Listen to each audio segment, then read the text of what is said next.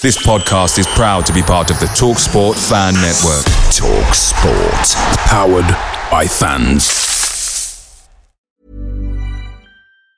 And there it is, that's as good as it gets on this stage. Nissan Townstar EV strikes again. It's an unstoppable van, unstoppable. Just fantastic. You can actually see the Pro Pilot technology in action. Effortless parallel parking. It moves with all the confidence that comes with a 5-year warranty. And with a bench full of all-star van experts, there's real strength in depth here. That's all-star quality. Search Nissan Townstar EV and visit your local all-star van centre to see for yourself. Terms and conditions apply. 5 years or 100,000 miles, whichever comes first. Pro Pilot is an advanced driver assist technology. Driver's responsibility to stay alert, drive safely, and control vehicle at all times.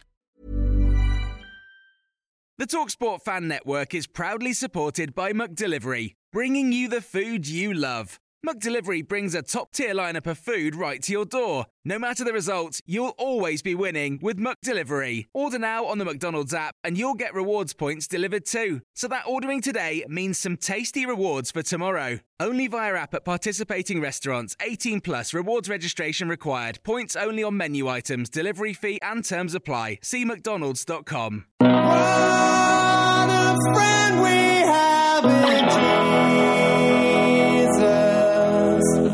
He's our Savior from afar. What a friend we have in Jesus.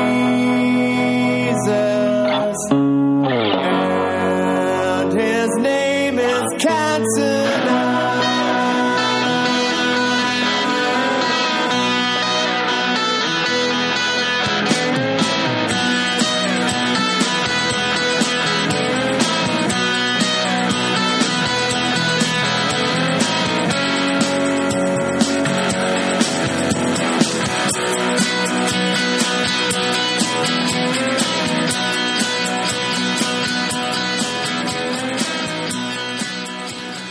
This is Talking Devils, your favourite Manchester United podcast, or at least one of your favourite Manchester United podcasts. I'm Wayne Barton, joined by the legendary former Manchester United defender Paul Parker.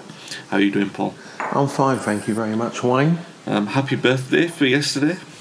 Is it? Well, as everyone knows, anyone out there who's in this kind of age group, it's never very happy, to be perfectly honest. I'm a few weeks away from hitting a landmark birthday, and I'm pushing against time itself. I question anybody who jumps up and down when they turn 57. I really do. If you can jump up and down at 57, that's a start. Yeah, well, maybe I'm quite fortunate I can do. Maybe it's not as high as I would like to, but I'm content that I can actually get off my feet for a short space of time and then land without anything breaking down on me. Talking Devils is brought to you in association with Classic Football Shirts. Classic Football Shirts have a range of classic shirts and sportswear online and in their physical stores as well. Listeners to this podcast get a 10% discount using TOTD10 at the checkout online. Before we begin as well, I just want to say a moment of support really for the Duncan Edwards Foundation and the museum that is in Dudley. It's run by Rose Cook-Monk. I can't believe the work she does, really. She works 25 hours a day down there, but she does a great job running that museum. It's not only to Duncan, it's dedicated to the victims of Munich and to everything Busby Babes, really. The museum's a stone's throw from the statue of Duncan in Dudley Town Centre. The museum has been hit hard by the pandemic. It's a not-for-profit venture. It's a valuable part of United culture as well. I really do believe that, so please, if you are able, please consider supporting the foundation. If you just Google Duncan Edwards Foundation, you'll find all the information that you need. She does an incredible job, and when we are able to, I do stress that everyone should get down there and support it and just see the stuff that's there, because I've been lucky enough to, and it is an incredible experience. Paul, international break. Not many stories to come from it, apart from Anthony Martial out for the rest of the season, perhaps. Considering how things might go in the next few weeks, you don't know if... I mean, we've been a podcast, or I've certainly been a person who's been critical of Martial, and this is an opportunity for us to see how good the team are, how fluid they are without him, and to see for those criticisms that I've sort of said in the past, that we look laboured with him and he flatters to deceive too often. This is an opportunity for us to see that we're... if we are better without him in the team. It's a bad injury, a bad time for him, isn't it? It is, certainly, because at the moment he's in that position where there's been a lot of talk about him, about his form, and I think people have been running their own personal kind of in-head surveys about whether he's going to be going or staying at Manchester United. And I've actually saw one. I think there's someone actually asked, would you take 30 million for him now? I think I saw somewhere, something like that. Well, I don't think the club would want to do that, but I think we have to be honest and say is that if United are going to go forward, they need to go forward with someone better than what he is, someone who has got the ability and wants to progress and actually is going to be more consistent in what they try and do for Manchester United. So it's not a good time for him at this moment in time. Normally, I think you'd be saying it's not good for United to be losing a striker, a winger at this stage in the season. But to be perfectly honest, I don't think he's going to be that missed. No, really, he's offered very little this season, hasn't he? Yeah. And it's a big shame because he looked last season when we were saying in the summer, weren't we? Maybe he'll kick on from this. Maybe we'll see him. But then I think we both said in the summer, you've seen him play and you've seen him score those 20-odd goals, but it still didn't seem convincing. And that's where we are at the moment. So he didn't play yesterday and he's not going to be playing for the foreseeable future. United played against Brighton. They won through in the end. Plenty of Old Trafford struggles this season, Paul. At half-time it seemed that might be the case again. A very poor goal to concede, which is always the case. When is there a good goal to concede? But it wasn't a particularly good one. But the second half turnaround again, perhaps not impressive in terms of quality, but in terms of getting over the line at least, despite looking disjointed. I mean, some of the passing was quite horrendous. Pogba made a few. There was one in the second half where Maguire hit this horrible pass out to the right, and then later on he did it again to prove that he could do it, and he the second time it was successful, but the first time was nowhere near. But I mean, the passing was bad from all of the players basically, which is kind of it was funny how it turned out, because the one good Fernandes pass created the equaliser, and the bad Pogba shot created the winning goal. You kind of have to give the players credit for turning it around, Paul, for sticking at it at least, and for finding a way through. And we've criticised their inability to do it. We remember those games against Sheffield United, against Everton, Palace, Arsenal at home. But recently, those games against Newcastle and West Ham, United have had poor first halves, but done just enough in the second to win it. I'm not saying it's a quality to invest in the future, but at the moment, at least they deserve some credit for finding a way to get these wins. In certain ways, I agree with you in that way about, yes, they got over the line, but they didn't really find, I'd say they didn't find their way. I think the path was made for them by Brighton. Brighton had the key to their own disaster, to be perfectly honest. And in the first goal they gave away to allow that to happen, to allow United back in the game. They lost what they had in the first half. They completely lost in the second half, because they started trying to be a side in the second half, which they haven't been all season. A side who can't defend the lead. Yeah. When you talk about after that initial first 5-6 minutes where United took the game to them, and it was incredible what United. It was their best start to a game for ages at Old Trafford. Yeah. It was like Manchester United of old. Just straight away, a side where a game where they're expected to win comfortably, and they just went at them, and it was all happy going that way for them. But then they didn't allow Brighton. Brighton just took hold of the ball and totally dominated them. When you're looking at Brighton play, that once they scored that goal against a run of play, 100% against a run of play, then you watch the way they play. You would have turned around, if they had swapped shirts, you'd have said that was United. You'd want United possession, progressive possession, everything was incredible. The way they just cut through the lines, they got to that back four, and they moved them all over the place by sheer movement with and without the ball.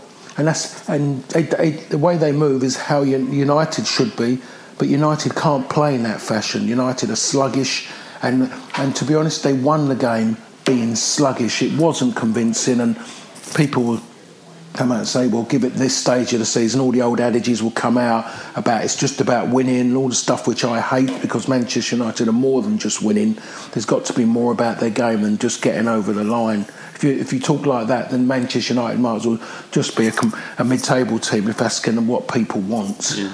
They should want to have more than that for their side. If your side's you want your side to win leagues and win big cup competitions, then I tell you what, you should want to see them win it, and where everyone says they deserve to win it and they love the way they play. Not that people would suddenly just say, OK, United have won and just watch or just listen to it behind closed doors because they don't want to watch a horror show. And that's what it was. It wasn't. It was poor defensively. Midfield again, no creativity in midfield. And to be honest, nothing up front. It was poor up front. And I'm seeing today, and all of a sudden, because he scored Greenwood, Ollie's talking about him. I've seen a few lines he said about him, and I don't know why he's doing that for, because the lad didn't play well. It was a glimmer of little things, but he didn't play well. He scored the goal. He reacted really well to make, improvise with a header off a poor strike from Pogba, and he should just let it go there and just, not talk about it. Be honest, really, because I think if anyone like me, I was doing a game, and anyone like me who saw that first half, we know that he was Brighton's biggest problem that cost them getting anything from that game. When they come out second half and they just try to sit on a lead, they couldn't do that. And that's why they are where they are. A side that plays football, and when you look at Everton and what they do, and then you look at Brighton, you see that Brighton are the better team between Everton and themselves. But Everton can maybe keep a lead better than them. They've got a better idea what to do in those circumstances, while Brighton are so naive. But when you look at it and you look how side have progressed from what they were previous, Graham Potter's done a great job with what he's done. And some of those players they've got, he's got them from somewhere, but he's made them at this moment in time into good team players and very good individuals. Yeah, they were impressive. I thought, like you there, I thought United started well, but then Brighton, if they didn't deserve the lead on the balance of play when they scored it, they deserved it at half time, and they could have scored again. They had a chance just before half time, didn't they? Yeah. Where they could have made it 2. And I just think that in the microcosm of this season, you look at this season for what it is, and look at how poor we've been at home and how bad it has been. Then at least in the middle of games that where we've been concerned, we are seeing them get results and grind results. I'm completely with you. There's a great story that was told by it's been told by many people, but the 2011 Champions League final where Fergie refused to play the Inter Milan way of the year before against Barcelona and just shut down shop. He went for it, and we weren't as good as we were 2 years earlier than that, really. And we got sort of shown up on the day, but I'm not saying that you go kamikaze, and honestly at the moment it looks like that's what Ollie's going for, doesn't it? It looks like he's looked at this team, particularly the early games, and said, well, it's not going to be pretty, those two holding midfielders, but that's just going to have to be the way that we go about it until we get to the summer, basically. It's kind of like you've got to grind your teeth and get on with it. I know he's not good to watch sometimes, considering the players that we've got as well. You'd want to see better football, but considering where we were and what we've experienced, that maybe this is the best that we can hope for going into the summer. Yeah, maybe, but it's all right when you're saying that. Yeah, I can see what the picture you're kind of painting, Wayne. But for me, it's just that, as everyone knows, when you go Manchester United and wait till the summer, everyone's going, "Oh no, what's going to happen? What's not going to happen?" And everything, all the negativity about what's going. So everyone's starting to think, right, okay, finish second in the league this season. What's going to happen next season? How are they going to get closer to Manchester City? How are they going to be able to go with them and stay with them all season? Are they going to be able to compete with Liverpool, who have had a poor season, really poor season? But you see the other day when they played, you see little bits happen. You say to yourself, hold on a minute. was that Liverpool of old who are suddenly getting something back now, and you think to yourself, right, okay, next season. So you start worrying about, you start thinking about other teams, how they're going to progress and what they're going to do in the marketplace, and all of a sudden you go Manchester United, everyone's going to go, here we go again. It's going to be all talk, all the things are not going to happen which the press want to write about. And it's going to be a tough summer again for Manchester United before the season even starts, really, because I think there's going to be so many kind of disappointments of people. People are hoping. A lot of people don't want to talk about the summer yet because they don't want to think about they don't want to think about how United are going to go on from where they are at this moment in time. So. Yeah. It's a worry in one way, and really shouldn't be thinking about it. Should be looking at this season and thinking, oh, there's something to bounce off to go on to. But at this moment in time, you can't do that. Even to point of when United, lost, missed out on the league title with Sir Alex, and then everyone would suddenly go, okay, we know what this man's all about, and whatever. Next season's going to be different, and 99.9 times out of 100 there was a big change, there was a reaction, because he made a reaction happen. And as we've seen already, I think is that when he knew he couldn't get the reaction what he wanted off the field, the man retired. Yeah, or he just made big changes and swung the axe. And I think you're right, because the last 7 years we're so used to hearing next season. It's almost like Liverpool now. Next season, and the one moment in January when it felt like, no, this season we didn't strengthen, we didn't capitalise, and we've thrown it all away again. But that's the players, that's the board, and some might criticise Ollie for that, and he's partly culpable for it. But I do see the positive. I'm still more inclined to see the positive with Ollie with that, and the way even like the smaller things like not making changes yesterday straight away and allowing them to improve as they did, and then making a change in it, helping to turn the game for us. It's like you said about Greenwood earlier. I tend to agree. Coming out and praising Greenwood just after he scored his second league goal of the season is a bit of a concern. But then I look at it from Ollie's point of view, and that he's been such a good man manager with Shaw, and I think he's really going to be relying on Greenwood for the next few weeks. So maybe that's what he's trying to do with that. But I mean, as a young kid, he's going to be quite sharp, and he's going to kind of go, maybe what's going. He doesn't. Sometimes it's just to let him get on with it straight away, rather than putting him out there when everybody. And you don't have to be a United fan to know that he's been poor. Yeah. Everyone will keep saying, "Oh, but he's young." There's only so long that someone can be young before you have to start saying, well, football is not a game that you're playing until you're 70, so you kind of mature into it till you're 70. It's a kind of thing that you kind of get. It's a job where you kind of, at 35, you've really, in theory, done your time. You're questioned at playing at 35, let alone being a superstar. You're questioned. So when you get to a point when you're 19, and once you're kind of getting over 20, you can't keep, but he's young, give him time, because really, in theory, people are not going to give you time. There's only so far people are going to go, and I'm getting to the point, and I've said it a lot of times, and people say you can't compare him to him. I still look at what Ryan was doing at 19 compared to Greenwood, and people say, oh yeah, but different this and different. No, it's not. It's the same. Football, whatever happens, football is very much the same. And when you look at Ryan at 19, completely different animal, completely different. Ryan would have had maybe 200 more touches than what Greenwood had. Yeah. He would have had more dribbles. Well, even look at Rooney. His involvement in a game is so different. And when he was 18, 19, he was. I'm not saying it's not going to come from Greenwood. It's just like you said, the expectations seem to have drastically lowered. Maybe that helps Greenwood. Who knows? But we'll see for the next few weeks. Anyway, there's a lot of relying on him, and I know that both of us do have high hopes for him. It's just the sort of premature coronation of him, which is a little bit concerning.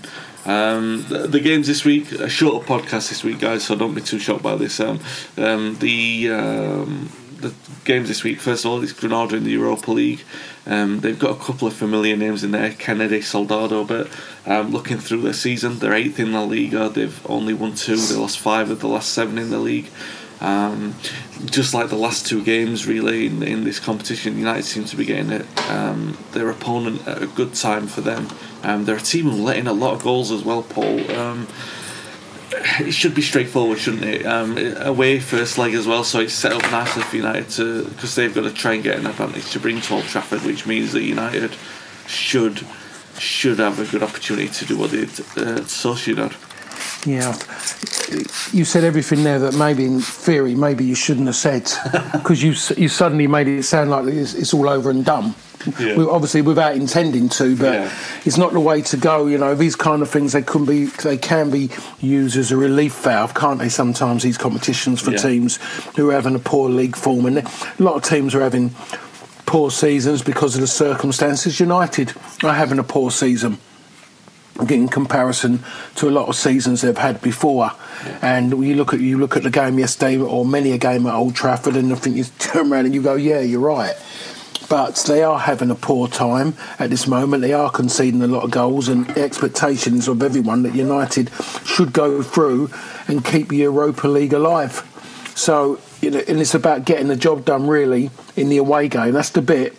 That's what he's got to do. He's got to get the game done in the away leg. They can't afford to be coming back to Old Trafford in a little bit of a quandary from what's happened in the first leg, and having to chase it at this moment in time. So I think everyone's looking to it as a little bit of a release valve, really, after the weekend to get and go and to get a game in Europe, really. Yeah, it's going to be an interesting one, particularly to see how he sets up in that away game. Never interesting to see how Jose Mourinho sets up, but that's the team we're going to be facing next, Spurs away. We've reached a stage at Spurs where Mourinho's parked the bus and is throwing his players under it. Arrived a bit earlier than expected. What to make of this, Paul? Because that's your childhood team, and you've been a long-held Mourinho sceptic, and it can't be very good to see what he's doing down there. No, it's absolutely awful. It's awful, and again, I'm sitting there. I mean, you know what I was like when he was manager of Manchester United, and a lot of United fans were having a go at me. But I think a lot of them are seeing what I'm seeing. That he ruins things. He doesn't. You can see you've got good players around. Tottenham have got very good players, and you look at how that team played under Pochettino, and somehow that old adage, that new adage with football fans now keep coming out and says, "Oh, we lost the dressing room," when that means that really, in the estate agent talk, really, I don't know what's gone on, but it's not working out.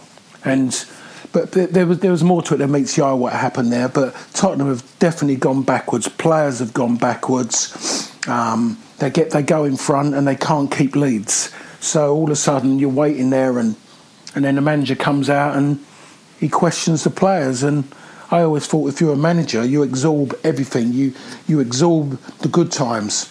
But what you do is you play down the good times and you put the onus on the players. But the moment the players are having the bad times, then you grab that and you take it off of them. You keep them away from it. You keep them on a high because you need them to keep your job.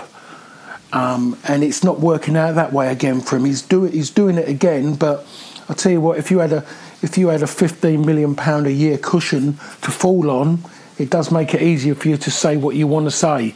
We know players are a commodity. We know players are the strength of football clubs now. They control a lot of it.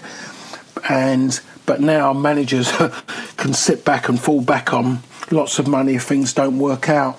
And maybe if that was taken away, that easy option, sacking windfall, then maybe managers might react different to when things ain't going well. But as we know, there's only one manager who wants to blame the players up front in football at this moment in time, and it's just a crying shame what is happening to a club who live off tradition, their traditions of the past, in the manner in which they play football. No different to Manchester United. Yeah. No, any United fan, and when I'm talking about proper United fans, not the Twitter United fans, some of them on there. They know that there is a way that United have been brought to play, and you talk to them, and straight away they'll talk about wingers. They will say that. They know the game's changed, but they'll still talk about it just because it's it is a fundamental part of Manchester United that they love a wide player. They love them. They've got heroes who are wide players. Tottenham have got a similar way. Tottenham love a centre forward. They still talk about Jimmy Greaves. They still talk about Glenn Hoddle and Ozzy Ardiles. They still talk about their good sides, like and then you mention in your centre halves with Graham Roberts. You mention your fullbacks. People still talk about Chris Hughton and things like that from those times, but. That's what they've got, and you don't. Whenever you go anywhere, you don't allow that to be forgotten. And it seems like, be honest, Mourinho does that. He tries to wipe away things and put everything on the people who are the most important people of a football club, the players. And you're not going to kid fans. Fans are only going to go so far. And then they're going to go, hold on a minute now. In my job, if I'm a manager, a boss of a certain department, and it's not going well, the person above me is going to look at me and say, on this production line, you're not producing enough for the bit at the end to work well. What's going on? Oh, it's all their fault. That doesn't work, Wayne, does it really? No. If football's meant to be a business, then as a business, as a manager, you've got to be looking at what you're doing as a part of that machine. And they're not producing. Manchester United didn't produce. That's why he had to go. They were failing. He had to go. I never have brought into this thing, he's a winner. Yes, he was a winner. Football is not. There's only so far that history goes. And we talk about Sir Alex, but Sir Alex, if he was to come out and talk, you wouldn't know what he's won, because he doesn't talk about that, because he knows it's history. Someone else would bring it up and he would relate to it, but he's not going to talk about it. He's not going to walk around holding up 3 fingers, meaning that he's done a treble. He doesn't have to do it, because we all know he's done it. Yeah. That man walks around doing that, living off of that, and no, I really don't get it, and I'm shocked that how Tottenham have brought him in. Really shocked that they've gone and done that, knowing what he brings as a person and what he brings to the table as with football as well. Yeah, he's been in there a year and a half now, and it's going as many expected it would. It's interesting for me, that, Paul, because I think Mourinho, love him or is nonetheless somewhat interesting as a case study. And I always thought that after he left Real Madrid, and thinking that would have, considering that the path of him going to United was always, it felt inevitable in the post-Ferguson era, that was an opportunity whenever he went, it was an opportunity for him to see a club that had this tradition and change his ways a little bit. And then he's gone to Spurs, and he's basically just both times he's gone, no, my way is the right way. And it's just, when you know that it didn't work at United, and then to try and do it again at Spurs, doubling down on this it is ludicrous, basically. But we'll see. We know how to expect him to line up on Sunday, so that's not going to be a surprise for anyone. No, not at all. Not at all. It's not. And Ollie will be ready for it.